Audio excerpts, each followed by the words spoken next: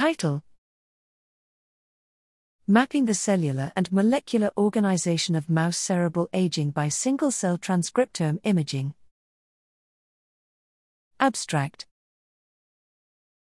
The cellular diversity and complex organization of the brain have hindered systematic characterization of age-related changes in its cellular and molecular architecture, limiting our ability to understand the mechanisms underlying its functional decline during aging.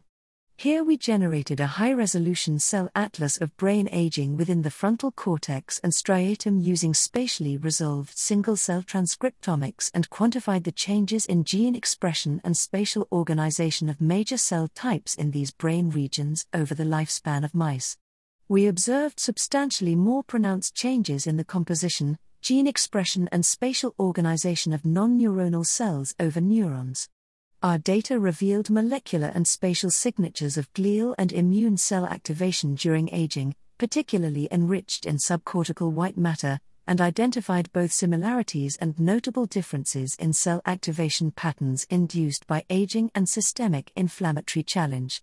These results provide critical insights into age-related decline and inflammation in the brain.